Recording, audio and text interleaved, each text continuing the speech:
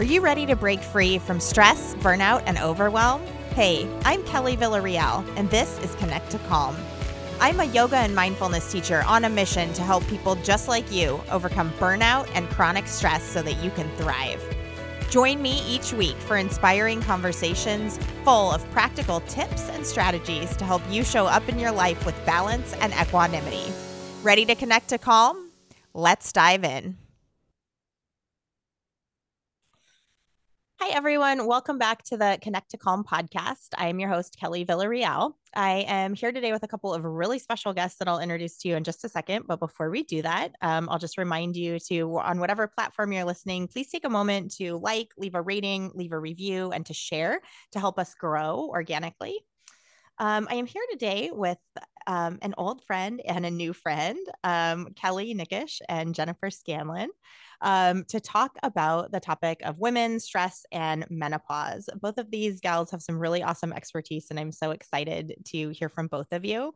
I know you're both partnering on some events locally here in Bellingham, Washington, and also this is a really sweet full circle moment for me to have both of you as guests to talk about this topic because Kelli, I originally met you in the 200-hour teaching program at Bellingham Yoga Collective. So it's really, really like an indescribable feeling to see you like coming into your own gifts as a teacher and to hear about some of these things. So I'd love to turn it over to both of you and just tell the listeners a little bit about who you are, what you do, and how the two of you kind of came together and work together. I guess we could start with Jen. Do you prefer Jen or Jennifer before we go too far into this conversation? I usually go by Jennifer, but I don't. It's Okay. Let's start here. And if you want to tell us a little bit about yourself and then what inspired you to kind of start your practice and how you got started on the path you're on too. I'd love to hear that. Yeah. So I am Jennifer Scanlon. I'm a board certified OBGYN. I graduated from med school 17 years ago. So I have 17 years of experience. I started in group private practice and have my practice has slowly evolved from reproductive age women to now perimenopausal and menopausal women. And that's one of the interesting things about being an OBGYN is that you can sort of follow your own health. And so all of it remains pertinent to myself, which makes it interesting. And I have some skin in the game. Menopause in particular, I became aware of two things. One, the need for menopause care. So I was staffing a pretty small GYN clinic on Friday Harbor, and I was getting patients from the primary care doctors who were in their mid 50s, and they were seeing me just for hormone replacement therapy refills because their primary care doctors didn't feel comfortable even writing refills and felt like they needed the permission of an OBGYN to write the refills. And I was like, oh, we have a significant deficit in education and comfort with hormones here and in such a small community. So that was really when I started to see the need. And then, of course, after you see the need and you start paying attention, the stigma becomes incredibly obvious. And so I usually tell the story of my good friend, who's an OBGYN, who's probably 52. I was out to dinner with him and his wife starts talking about how she has heart palpitations and she's been to all these doctors and she can't really figure out what's going on. And I say, it could be perimenopause. And the look of fright that came over his face, like, oh, no, not yet. And I was like, really? You're an OBGYN and you've subscribed to the stigma so much that you're Wow. afraid that your wife is perimenopausal. I'm like, what is he thinking, that she's like going to get old, that sex isn't going to be good anymore, that she's going to shrivel up? And so then my second real mission is helping to sort of challenge that stigma. Yeah. And so I started this little clinic in Bellingham where that's really what I focus on is mostly perimenopausal women, but my community efforts are getting us talking about it, learning about it, and destigmatizing it so we don't all feel so alone and crazy sometimes. Yeah, there's a lot that you said that I want to come back to through this conversation. So I'm already taking notes. Kelli, I know how you started into yoga teacher train or into yoga teaching, but how did you kind of wind up on this path towards supporting menopause with yoga? My goodness, it's really quite surreal. Just like you were saying, the feeling that you're getting today having us on is just, I really can't believe that it's come full circle, because when I started my 200 hours, it was for my own personal practice. And I really didn't even think I wanted to teach or that that was my path. And so 17 years ago, I became a mom. It's almost 17 years. So I'm a 44-year-old woman, and I'm a wife, a mom, a friend, a sister, a daughter, an aunt, like all the things that when you meet someone, oftentimes you're like, oh yeah, Kelli, she's a yoga teacher, right? Like I'm so many different things. And as I age, I am exploring more and more as to who I am. And that for sure was just the blossoming of my 200 hours. And so when I finished, I knew instinctively right away that I wanted to continue learning and doing my 300 hours and just deepen my practice of yoga and what that means on and off the mat. And so I've been practicing yoga, like a student of yoga, for over 20 years. I did prenatal yoga when I was pregnant. And when my kids were little, I didn't have the time or the resources to go to a studio. So I've just honestly had a practice at home by myself. And so sharing it and like being a part of a community was definitely something new, especially coming like out of the pandemic was really when I did my teacher training. And so that felt really, really brave to be able to step into the studio and learn with our community. And then, Jennifer, we've known each other not even a year. Yeah. And so we met through my sister-in-law. So shout out to my sister-in-law, Lindsay. And it's just so amazing to be a part of a community. I've lived here in Bellingham almost all my life.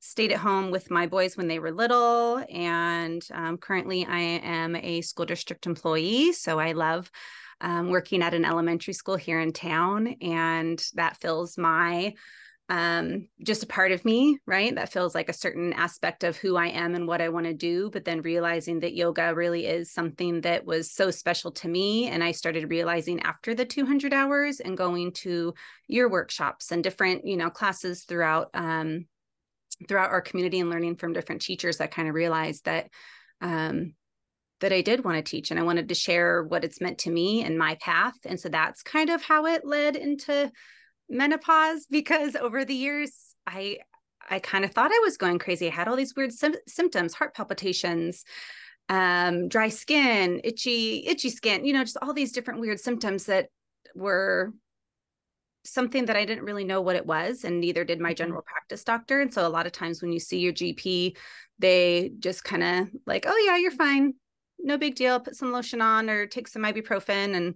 And, so that kind of led me to learning more about myself as a woman, but then also paying attention to my cycle and really diving deeper into my 40s. And so it kind of led me to learning more about menopause.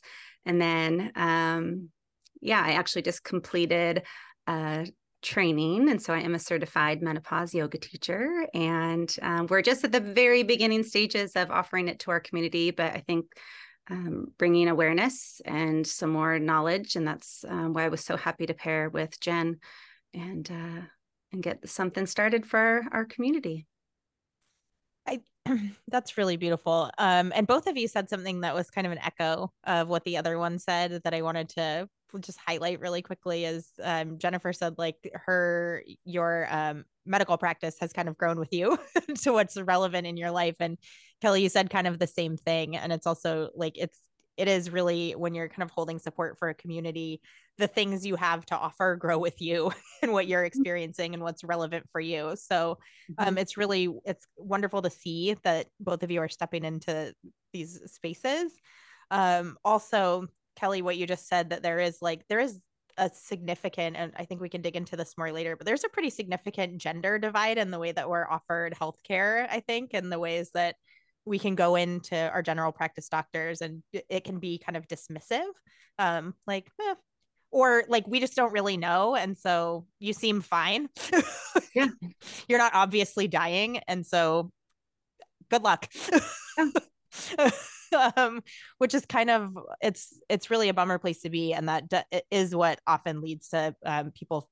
One of two things I think kind of happens, right? Is either we feel really crazy and, or we end up being the person who's like, won't stop looking for the answer and ends up finding, hopefully people like you. Yeah. Before we go a lot farther, though, Jennifer mentioned in what you were saying about yourself, perimenopause, and so you're both kind of focused from different angles on supporting women through this like transitional space of menopause. But can we define for people that are listening menopause and perimenopause and how we kind of identify both of those things? Because I'm kind of, I would consider myself like a wellness nerd. I just like to know things, and it was pretty recently, like in the last couple of years, that I even knew perimenopause was a thing and that maybe I was heading in that direction. Yeah, I think that perimenopause is like a really, even though it's obviously not a new concept, I think it is a new concept to many of us, including me. I really wasn't taught very much about perimenopause. So menopause is the time when our ovaries stop functioning, stop making estrogen, and it's defined by 1 year of no menstrual period. So you don't qualify as menopausal until you've been 366 days without a period. The average age of menopause in the United States is 51. That The seems so young. oh, does it? It's 51 is so young. The range is 45. The normal range is 45 to 55. But our ovaries don't stop functioning in a very linear way. Our ovaries stop functioning in a very non-linear pattern. So it has periods of over estrogen production and really decreased estrogen production. And that's really in the 5 to 10 years before that final menstrual period. It's typically defined by changes in period and then symptoms. So it's what we call a clinical diagnosis. We don't generally use labs to make that diagnosis. But it's a really confusing time period because you don't know you've been through your final menstrual period until you've been through your final menstrual period. And so this time period beforehand, for a lot of people, they really just don't know what's going on.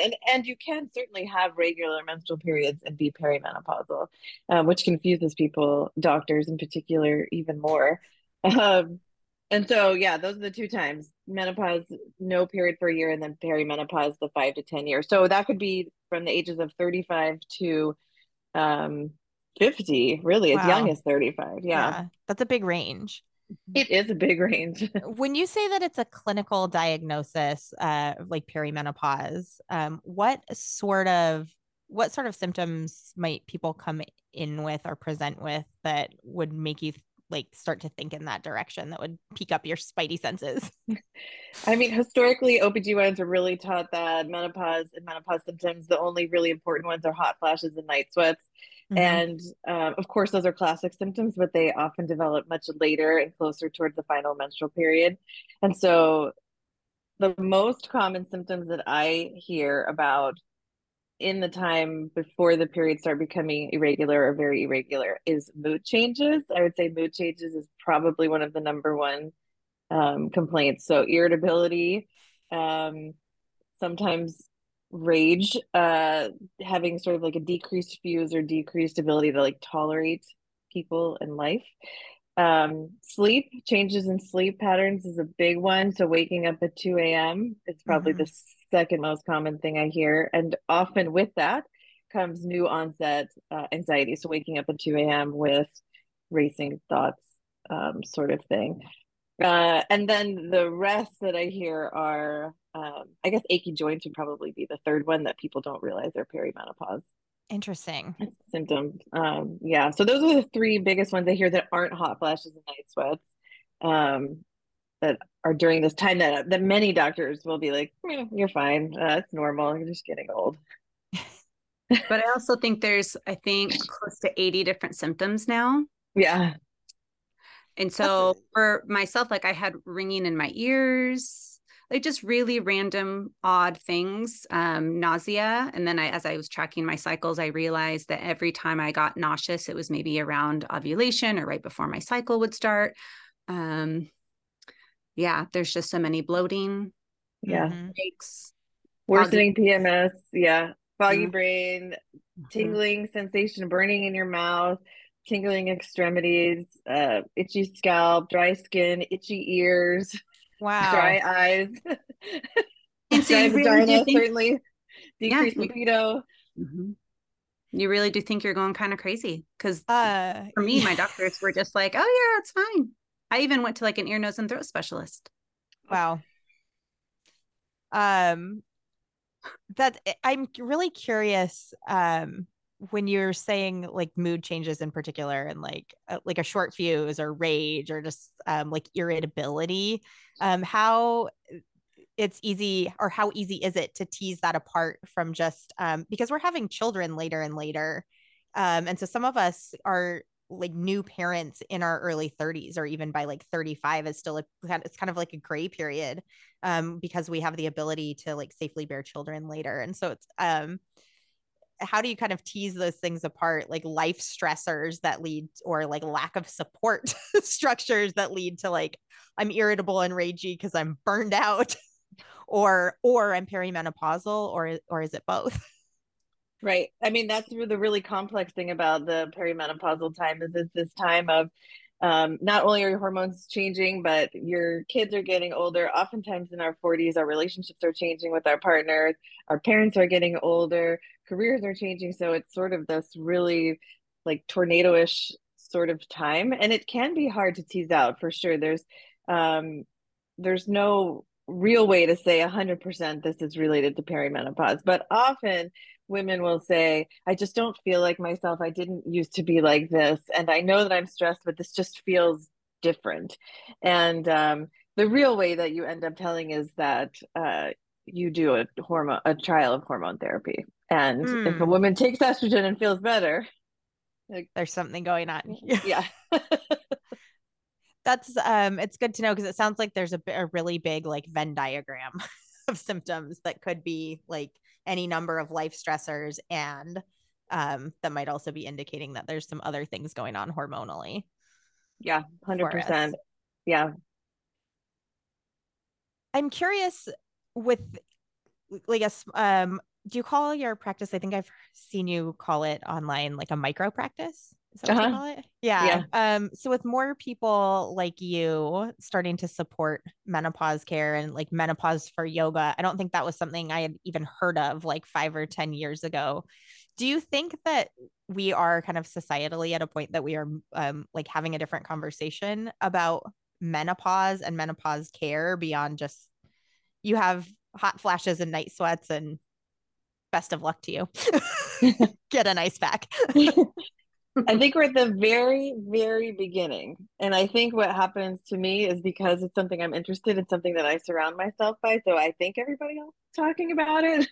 But I still see patients. I mean, I still see, I shouldn't say still because I think this is such a new evolution. But I think Kelli would agree that in our workshop, we see people that we're sort of like rocking their worlds right out of the gate with stuff that we think like everybody knows now because we're surrounding ourselves with people that know these things. But I think that the tide is starting to turn a little bit. There was that big piece in the New York Times that came out in February of 2023 about menopause. Yes. I actually Oprah's did see talking that. about it. Michelle Obama's talking about it. So I think we're starting to get a little bit of momentum. Yeah, I would agree. I think that as women, we are often told to, be quiet and keep our opinions to ourselves. And as I've kind of navigated through my teacher training, and I'm now in my mid 40s, and I am a recovering people pleaser, I'd like to say. And it's hard. It's hard to draw those boundaries and be an advocate for yourself. And so I think that it's the women that are going to be taking charge and shouting from the rooftops. One of the participants in our workshop said that. She's like, we should be shouting from the rooftops. Like, why are we not talking about this? Anytime the word menopause is said, it's kind of like this hush hush, like thing that no one talks about. And that has been what our society has done. And I think we're just kind of tired of it. And it should be talked about. It should be something that, you know, is passed on generation to generation. I'm very fortunate that I still am able to talk to my mom about it. And just the more I talk about it, the more I hear women just going, yes, like, let's have these conversations. And it's very exciting, but I think that there's a lot of work to be done. And when it's not talked about and there's very little funding for, you know, just the whole world of menopause. And Jen, you might even be able to speak to this when you were going to school to be a doctor, like what percentage of your training focused on menopause? Probably very little, right? Like there's just no education out there. And so when we go to our general practice doctors, they don't know. Right. Yeah. And so, and then that leaves us with all these symptoms and this lack of knowledge. And so we're kind of out of luck. Yeah. And it adds up to suffering, right? We're just all suffering and like doing our best because that's what we're told to do. Like when you did, for those that are listening and that don't have a video feed of this, it was like when you did the like whisper of menopause, like hand by the mouth. It reminds me a little bit of like 25 years ago or something, like therapy was talked about in the same way. Like they're going to therapy. Don't talk about it. Now it's like everyone talks about going to therapy. And you also just said something about funding. And I discovered when I was doing some research for this conversation, there's a lot of information online about this topic. It actually is a hot topic, menopause and perimenopause. But I discovered that of all federal funding for women's health research, that menopause receives 0.003% of all of the money in federal funding, and of $5 billion that's allocated to women's health research, menopause specific research received $15 million. So you already started to allude to it, Kelli, but I was wondering if you both wanted to weigh in just a little bit more about how that lack of funding in research is actually affecting like our real time, everyday access to care and support and information.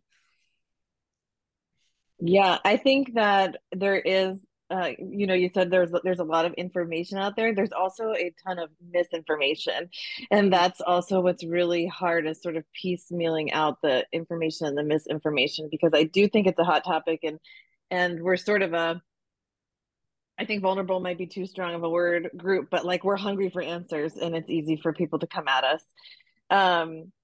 And Yeah, funding is a huge problem. I mean, of course, in residency, I had very little training in menopause, and I think that's going to be a really difficult thing to change. I mean, that has been true, you know, over the history of time, right? Like we know more about Viagra than like we're ever really going to know about birth control pills, and we knew more about Viagra in like the first year after it was developed than we ever, you know, did about women's hormones. So I think the other thing that is really important when it comes to menopause care and funding is the way that our healthcare system is set up. I think that's as bad, if not more bad, than the funding for research is the way that we uh, reimburse physicians and providers for women's health care. And I think dictates a lot of that training and how much your doctor knows and how much time they have and that sort of thing. So I think it's twofold. Mm-hmm. And a call out too that like don't believe everything you read on social media.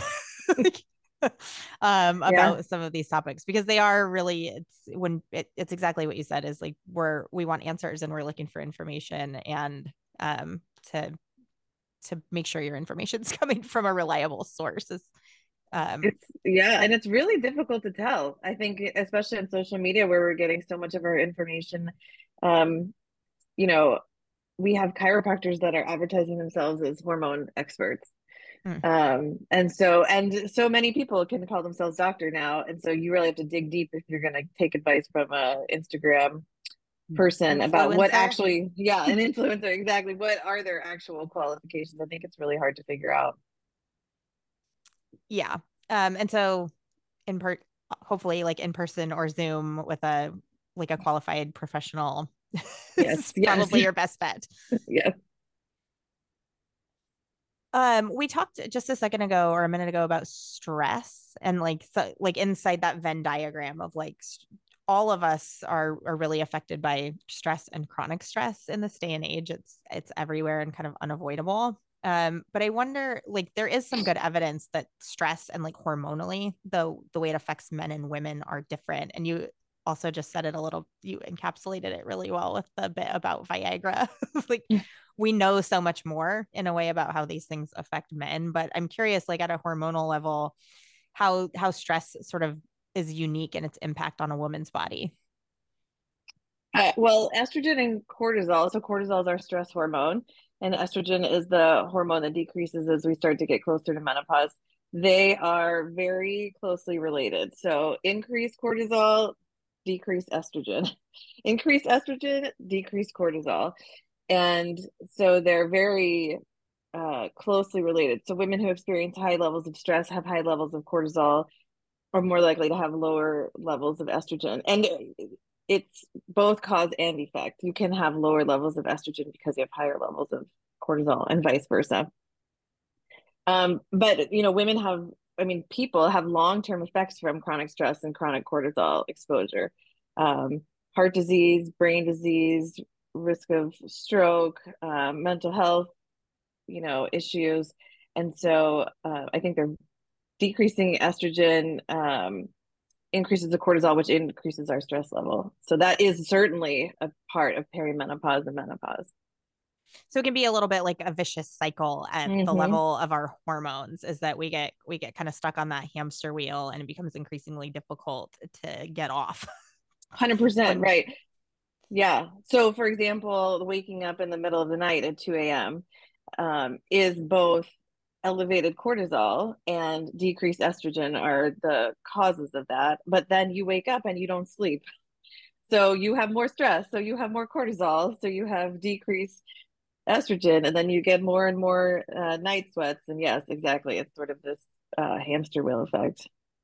Yeah, and even that, like the lack of sleep impacts the foods that we crave, which impacts our hormones, and so yeah, it becomes this like really slippery slope very quickly. Yeah.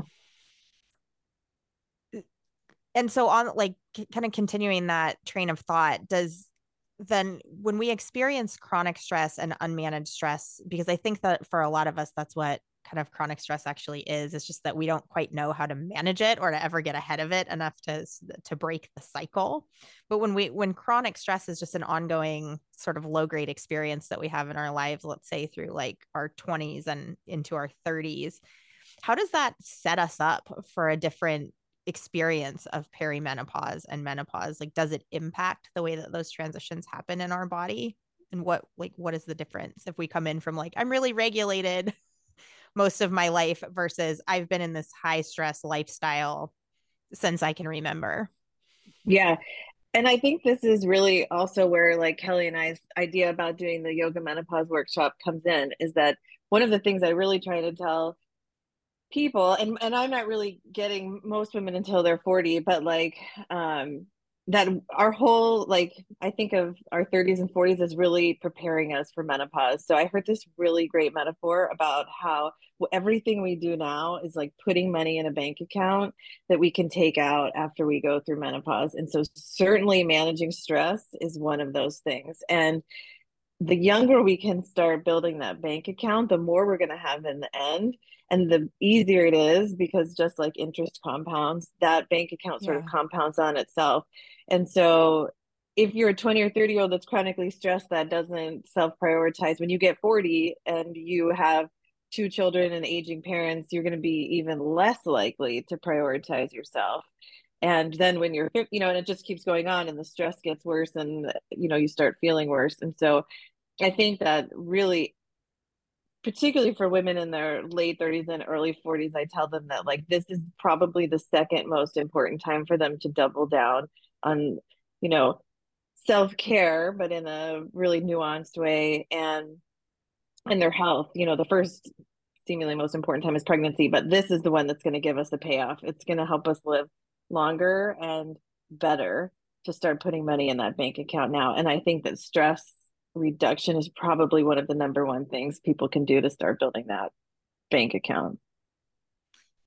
Do you find that when you recommend like stress management to people that they know what to do with that? Or I think that's where we sometimes get, in my experience with conversations about people with stress and stuff like that, is like, great, I know I need to do something about it, but what? 100%, right? I mean, especially because women, we're so used to not prioritizing ourselves and giving to other people. But I do think that there is some power in giving women permission and saying like, okay, whatever it is that helps you, whether it's yoga or acupuncture or massage, for me to say to someone, I want you every month, every 2 weeks to get this done, and this is no longer negotiable. And I think that women need permission.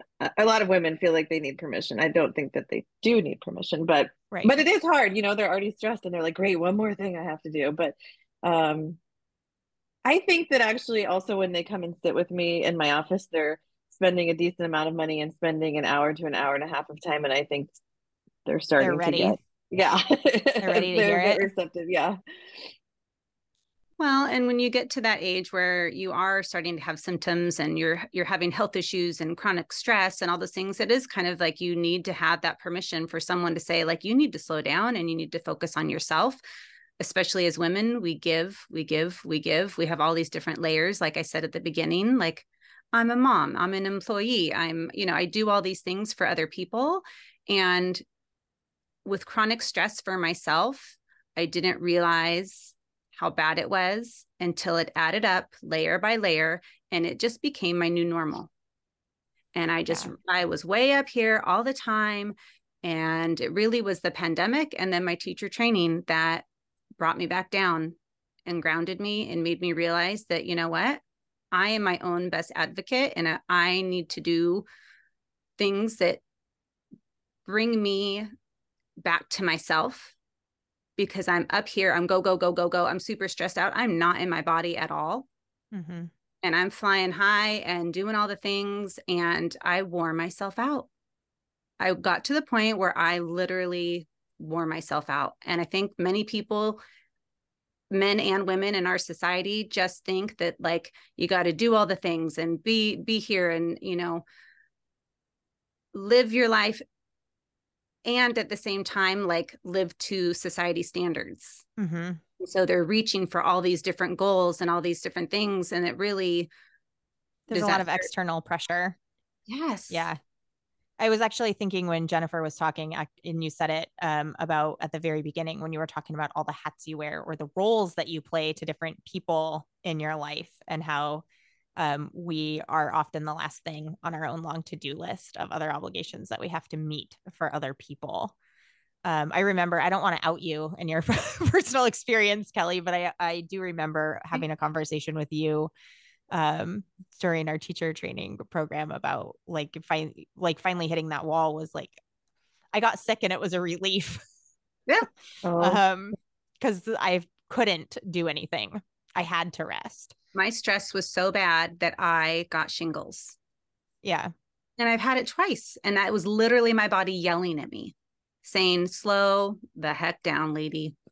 And so it really was. It was the pandemic and then going through my teacher training that it really made me realize that I'm saying yes, I'm doing all these things. I don't have any good boundaries for myself or any of my loved ones. And I was just doing everything and not focusing on myself. And so as I get to my mid 40s, and that's kind of where I'm at with sharing my practice. And when I do teach, I say that at the beginning, like, this is my practice. These are things, tools, breath work, body movement, anything that I can share with you, whether, Jennifer and I are wanting to share podcasts and books and resources to share what we have learned with other people. And so I think that, it was my body yelling at me to slow down, and I'm giving myself that permission. And it's hard.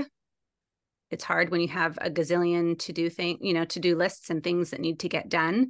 But you can't really give back to others if you are completely exhausted and not able to function. Mm-hmm. a little bit jumping ahead here in the progression of things, but when you're offering these sort of tools to people like breath work and meditation and yoga, what sort of response do you have? Like, how does it land for people who are maybe experiencing these things for the first time or in a different way? Yeah, I had a participant just from last weekend's class, and this is just a regular, gentle hatha flow class that I'm teaching at our local YMCA here in town. And this woman came up and she just goes, "Thank you so much. I really needed to hear that."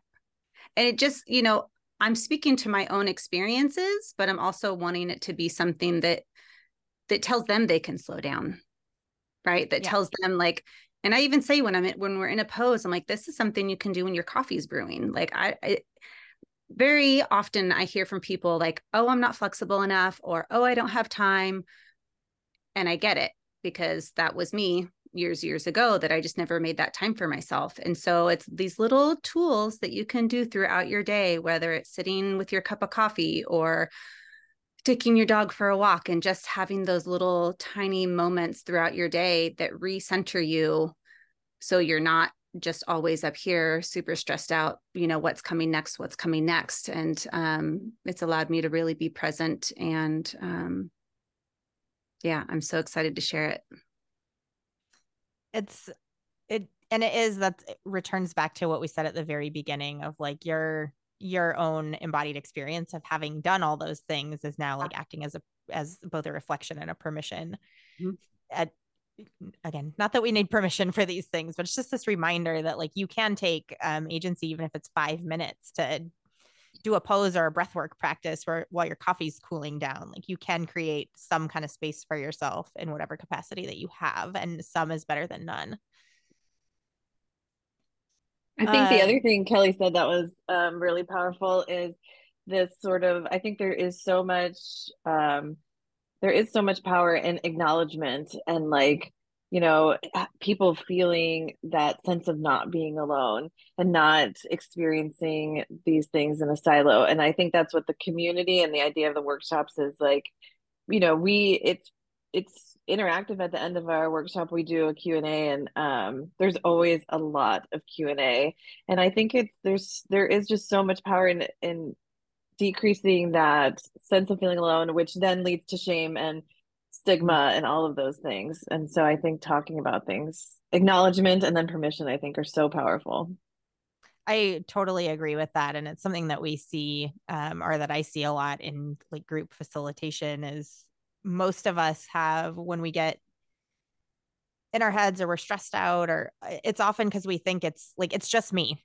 Mm-hmm. I'm the only person that's having this terrible experience or this thought or this way, like it's just me. And then when we start to hear that other people have like even different flavors of something that's similar or adjacent, like we start to come out of ourselves and realize like, oh, I'm not maybe alone in this thing.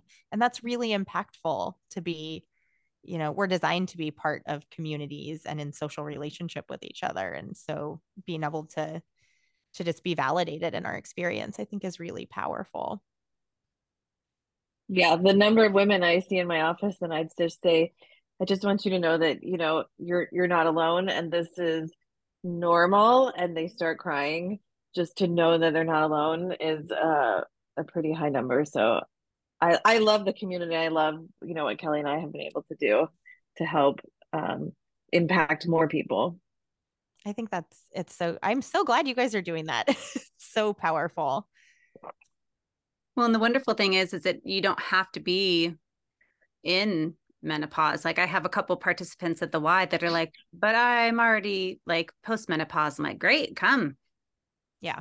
Let's practice together. Let's have conversation. Like you can give us your insights, or you could probably learn more, because post-menopause is a whole new chapter that, you've never been in. And if you're in your 30s and you're like, I don't know, guess what? Women can go through menopause at a very young age, whether that be genetics or trauma, surgeries, anything like that. So we're never too young or old to learn and to be in community and learn from each other. And yeah, keep filling that bank account. Yeah. to keep building the resilience bank account. Yeah, exactly. It reminded me a little bit, Kelli, when you were talking about something that I talk a lot about, physical yoga practice, like asana practice, and the way that it is, I think, what can be so empowering when we start to figure out, we just have this different relationship to ourselves as we get more and more used to practicing in different ways, or like, oh, that person told me to move my hand like this direction and I've never heard that before and it had this impact, and now I understand myself just a little bit better.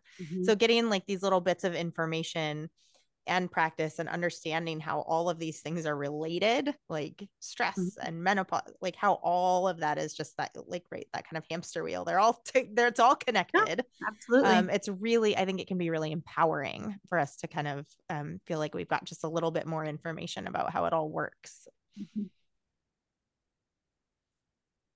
This is kind of coming back several steps, but I had a couple of other questions about hormones and estrogen specifically that kind of have been actually filtering around in my Instagram for a while. I'm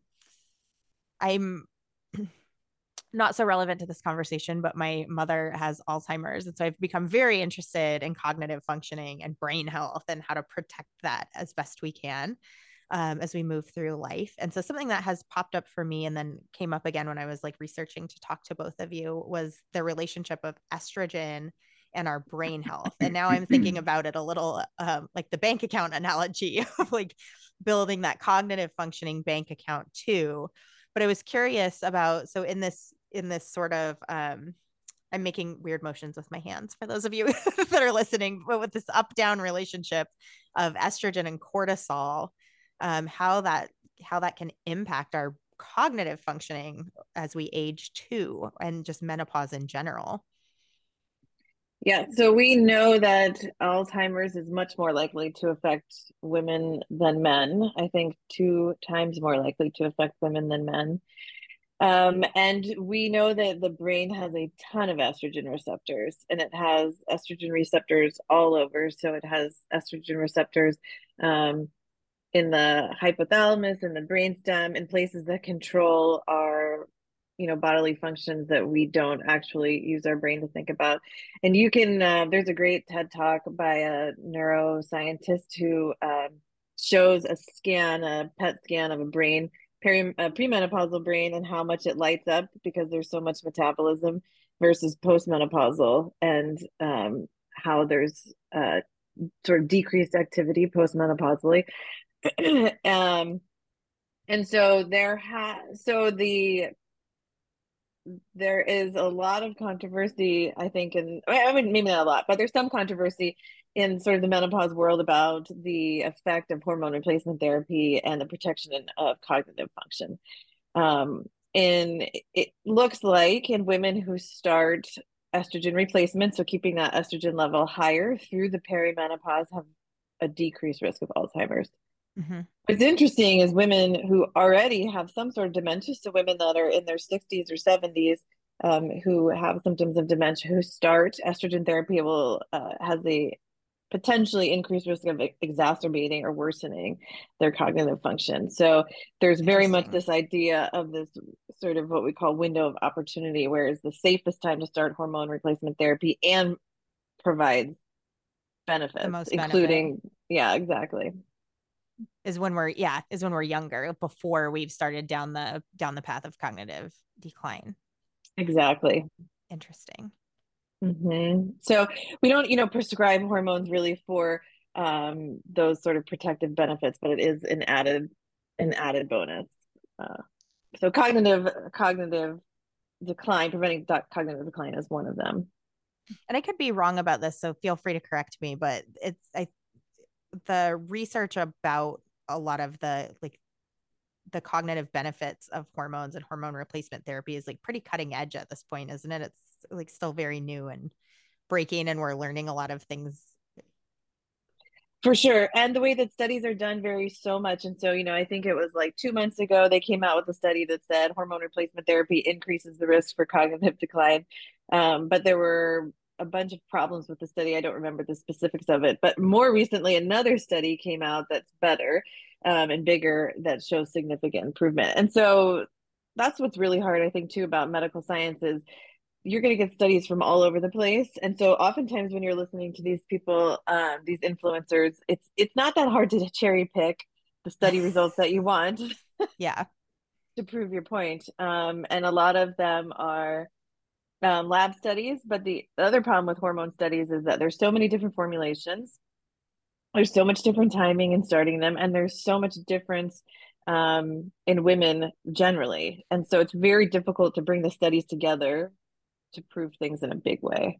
I was just going to say, because none of this is happening in a vacuum, right? We all are coming in with like environmental stressors or other things or like pre-existing conditions, like diet differences. So there's like any infinite number of factors that can also impact our hormones and our cognitive health. And so then I imagine, yeah, it can get really tricky to try to tease out, is this beneficial or not? But Yeah, I think it's really interesting, and there's some really interesting implications for those of us that are for sure. now coming into the conversation of menopause and perimenopause and what it Yeah. means for us. And I think I think it's possible that we're going to start to see an interesting shift in the conversation. So historically, hormone, when you talk about hormones, you talk about breast cancer risk. That's what people love to bring up is breast cancer risk. And what we don't talk about is Alzheimer's and cardiovascular disease, which is much more common and much more likely to kill you than breast cancer. And so that narrative, I don't know exactly how that narrative got started, But but just to be clear, the concern is that increased estrogen increases our risk of breast cancer. Is that what you're saying? Or that's what people are saying? Okay. right. So, that's historically there's a long history with the WHI study with some poor data that came out that has scared women and doctors for the last 20 years. And we spent so much time focusing on that single thing and have failed to talk about Alzheimer's and cardiovascular disease. And so I think we might start to see a shift where we start talking about that more. It'll be really interesting to see the way that the conversation and studies and research evolves over the next several years, because hopefully the tide is turning a little bit as this just becomes a more prevalent conversation and women are asking more of their healthcare providers. Absolutely. Do you find that as a provider, is there a shift in when people are coming in and asking questions? Well, you already said that there's a lot of misinformation, but are people coming in with different types of questions than they have historically about menopause health and support?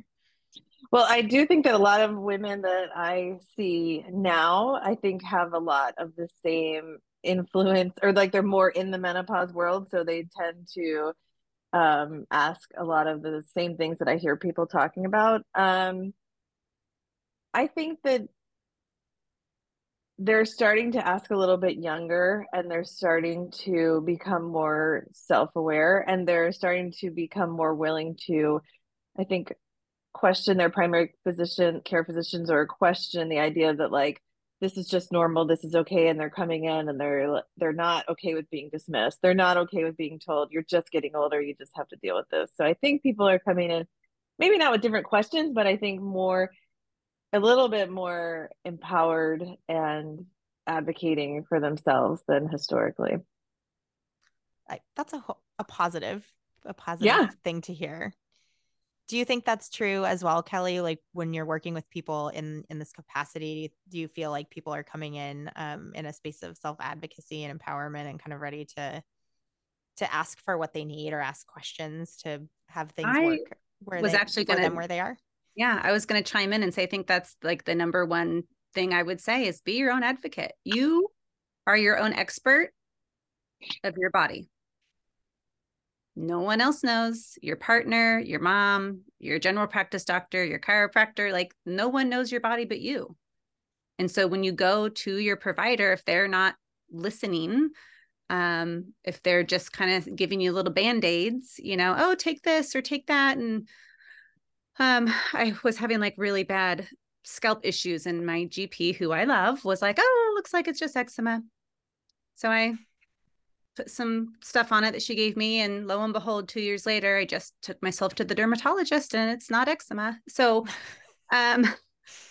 just being your own advocate and asking for what you need. And so oftentimes when I am teaching, I offer that, like, take what you need. I'm here as your guide, but you take what your body needs. And there's no way for us to truly be able to navigate and get what we need without listening to what our body is saying.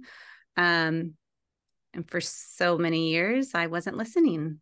And I think that's where the yoga path had led me to learning more and more about menopause. And I'm just so thankful for that, because a lot of times people just don't know. And so, yeah, slowing down and really being in tune with yourself and being your own advocate and asking for what you need, whether it be support or guidance or medication. I think there's just so many different layers to it. But yeah, being your own advocate for sure is one of the tools that I would offer. And also, like, tracking your cycle and paying attention, right? Like paying attention to what your body is saying.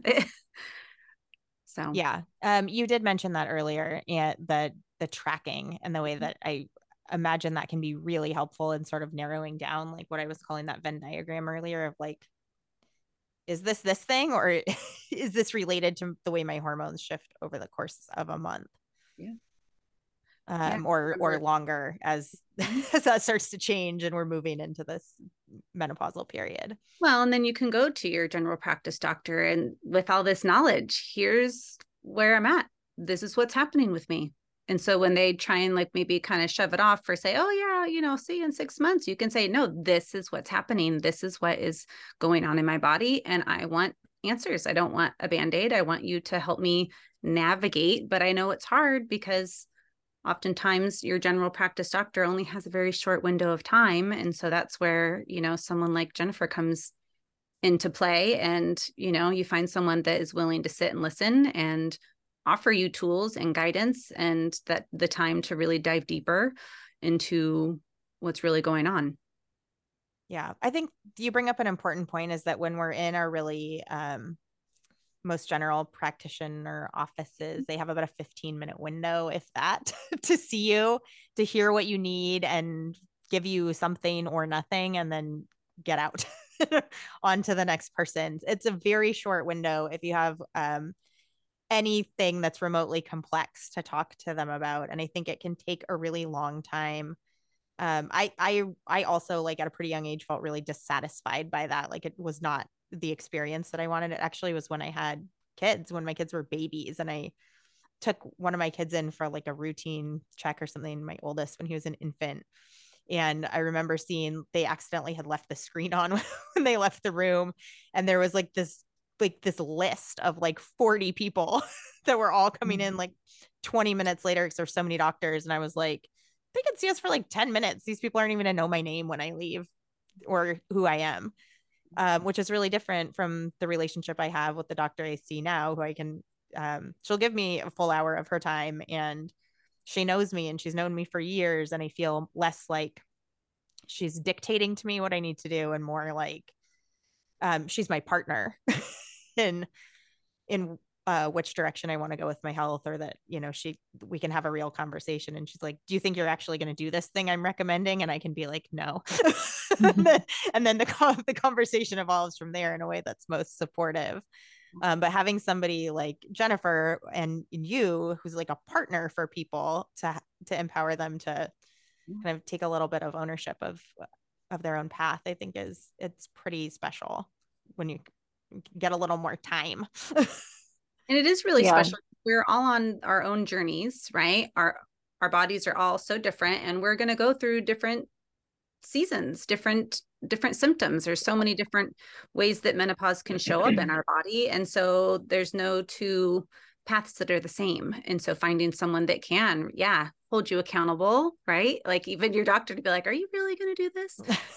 But to offer you things that are going to work, because what works for me is going to be different for you and you and you and you. And so, just offering a safe space where you can learn and figure out who you are and what you need and what you want. And Yeah, I'm excited. I mean, I'm a little nervous for menopause, but I'm excited to go through that transition and learn more about who I am and who I want to be post-menopause, because I'm done having babies. I'm done with that portion of my life. And yeah, my body's it's talking to me. And yeah, you have to listen in order to know how to support yourself. So And what I hear you saying too, that I think is really beautiful, is that there is this wisdom that comes on the other side of that, that's doesn't get enough acknowledgement, as like, as we, because that's not our societal way. Is that ooh, menopause. we don't really honor like aging, and kind of it's like out there. Yeah, And there's this wisdom that we gain as we have these life experiences, and it's actually really, it's a really beautiful thing to hear you say that you're kind of like excited to see what's on the other side, because there's so much time and so many things still to do for you. absolutely. Yeah. um so you both have mentioned a couple of times about the community that you're creating, and is it called Menopause and Movement? What are your workshops called? So for me, when I was, navigating like starting a business here, I'm going to start teaching yoga. Okay, this is what I'm going to do. I know that a lot of times when I talk to people about yoga, they say, "Oh, I'm not flexible," or "Oh, I can't go, I can't do those classes." And I get it. I've been to studios, and there's some hard vinyasa classes out there that I physically cannot do. Yeah. Been there, done that. I did that in my 20s. It's great. But that's not what serves me right now. So Mhm. I had the idea of calling it Movement with Kelli, because that's what I want to offer. I want it to be where we can move and be in our bodies. But then with teaming up with Jennifer, like, we want it to be a menopause movement where we are debunking all the myths and breaking down all the stereotypes, and having a space where we can learn and grow and transition through the stages of menopause together and build community. And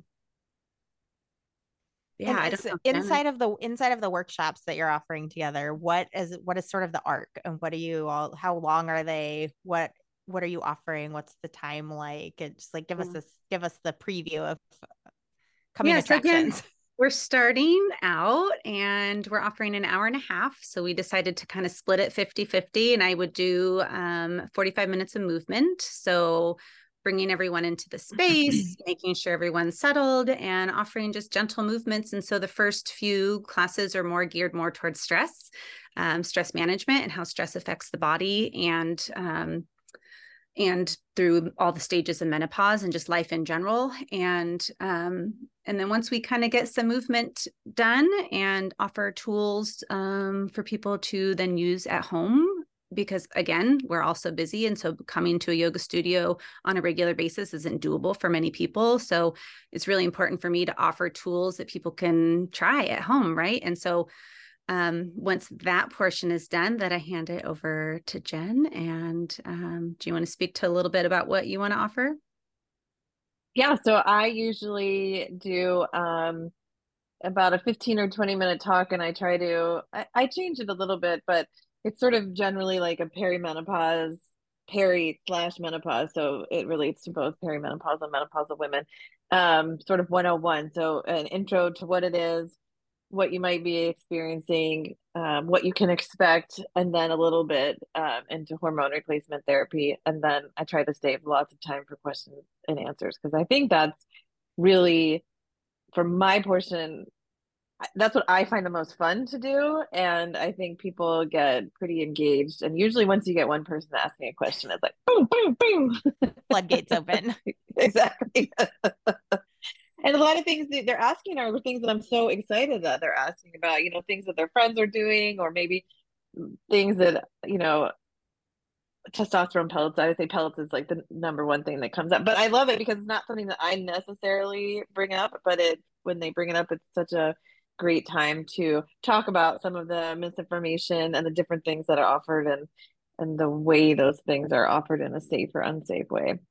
This is one I haven't heard of. Is this like a common thing that's floating around out there, that we should be taking testosterone to support us through menopause?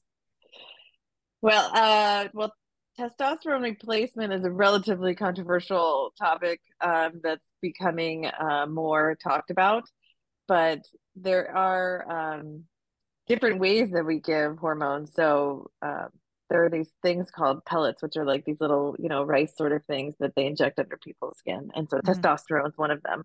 But it's an incredibly risky way to take testosterone and an incredibly risky way to take hormones generally. But a lot of people don't know that. Is the idea that it time releases if it's under your skin like that? I think so. I think they do it once every 3 or 4 months, but um you can't regulate it at all. You can't, once it's in, you can't take it out.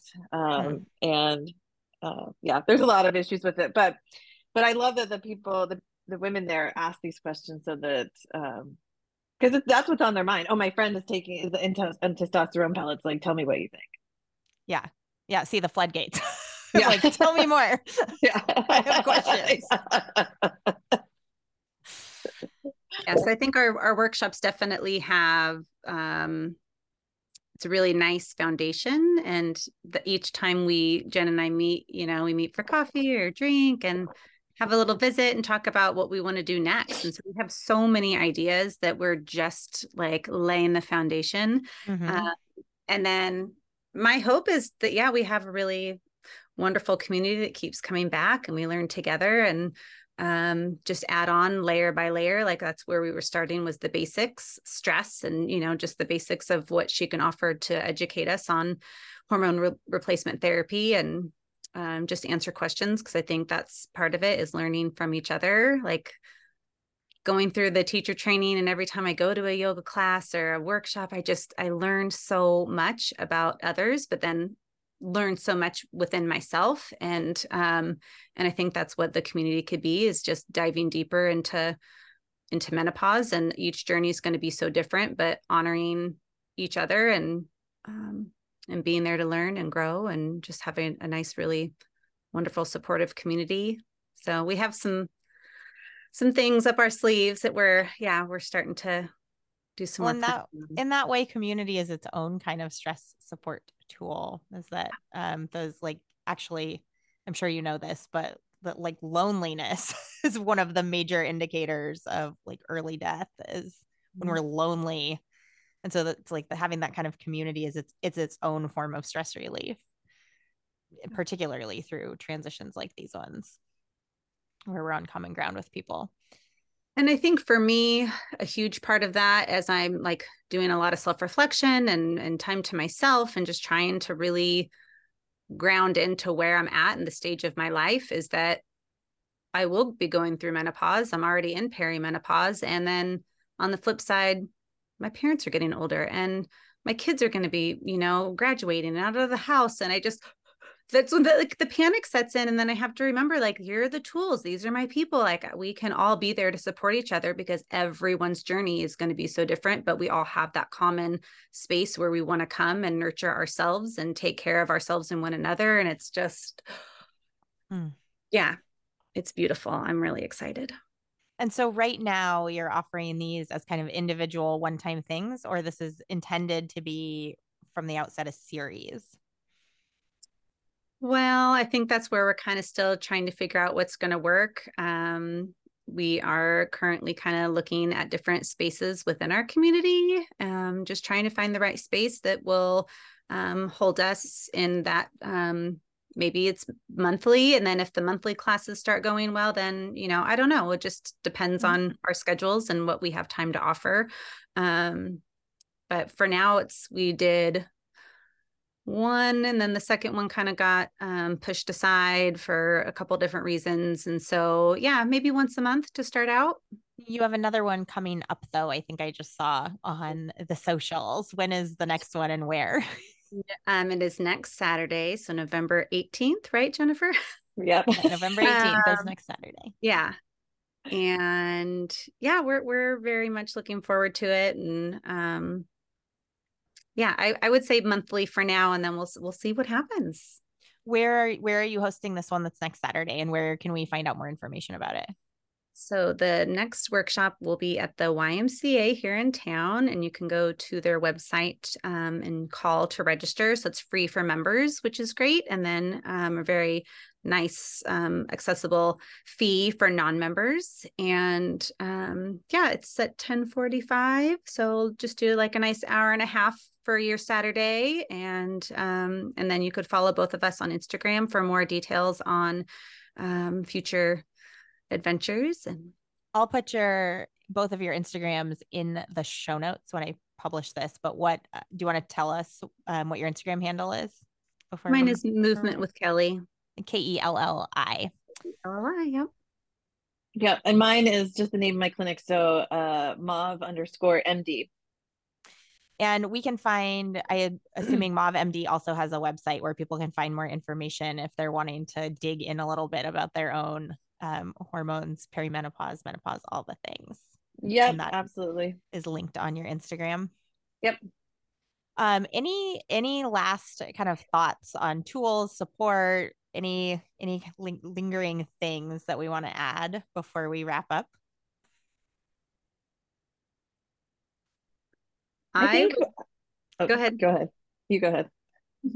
And again, this is just my own personal journey that as we navigate into fall and into winter is to just find that time to slow down and do what feels right for your body, whether it be going for a walk or meeting with a friend, laying down and taking a nap, right? Like I'm just trying for myself to slow down. Yeah, and enjoy the season of hibernation. And sometimes it can be hard with the gray skies and the darkness early on. But yeah, just trying to lean into giving yourself that grace and finding time to nurture yourself and what you're going through. Yeah, and I think that rest really is a deposit in the bank account. Yes. And I think it's an undervalued deposit into the bank account. So I 100% echo what Kelli said. And I just think that this is just such an important time for us to, slow down and really respect our bodies and put ourselves first, even if it's uncomfortable. And I love the conversation that we're having. Like, I think this is so beautiful and powerful. And I think that this is the kind of thing I want to see us all keep doing and keep talking about. Yeah. I also am like really appreciative of putting some of these topics kind of front and center. And then just both of you have said it a couple of times. I'm gonna continue with the deposit in the bank analogy. I really like that. And the idea that it doesn't always have to be some unattainable thing that's like way out there that you have to go, like stress relief has to be this big whole other thing, but as like, how do we make it in a way that's like sustainable part of our lives? So we're kind of constantly all day in different ways putting little bits in the bank that compound and add up over time so that we can live a little bit in a less just exhausted and kind of at the end of our proverbial rope, and more opportunities to be like thriving through some of these changes. Absolutely. Yeah. I am also deeply grateful to know that there are providers like you in town and local, and that we have, for those of us that are local, we have access to so many great people here. And I'm so thankful to know that you're out there doing what you're doing. And Kelli, that you are also just offering support to people in all of these ways. It's really wonderful to know that these resources are there. Well, I wouldn't have been able to do it without my community, including, all the teachers at BYC and my family, my friends, and with Jennifer and the Y. So, it's all full circle. It's pretty wild, but yeah, it is. I'm so thankful to both of you for being here and making time in your busy schedules as well, to talk about this and get some of this information out to people. So for everyone listening, you can find in the show notes where to find Kelli and Jennifer and MauveMD, and the menopause movement and become part of that. and then their Instagram handles as well. And again, if you're local, next Saturday, November 18th, you can find these two at the YMCA here in Bellingham, free for members and reasonable fee for non-members. And that's all on the YMCA of Bellingham website. So all of that information will be in the show notes. And I hope to be able to chat with both of you again in the future. Thanks so much, Kelli. Thank you. Both.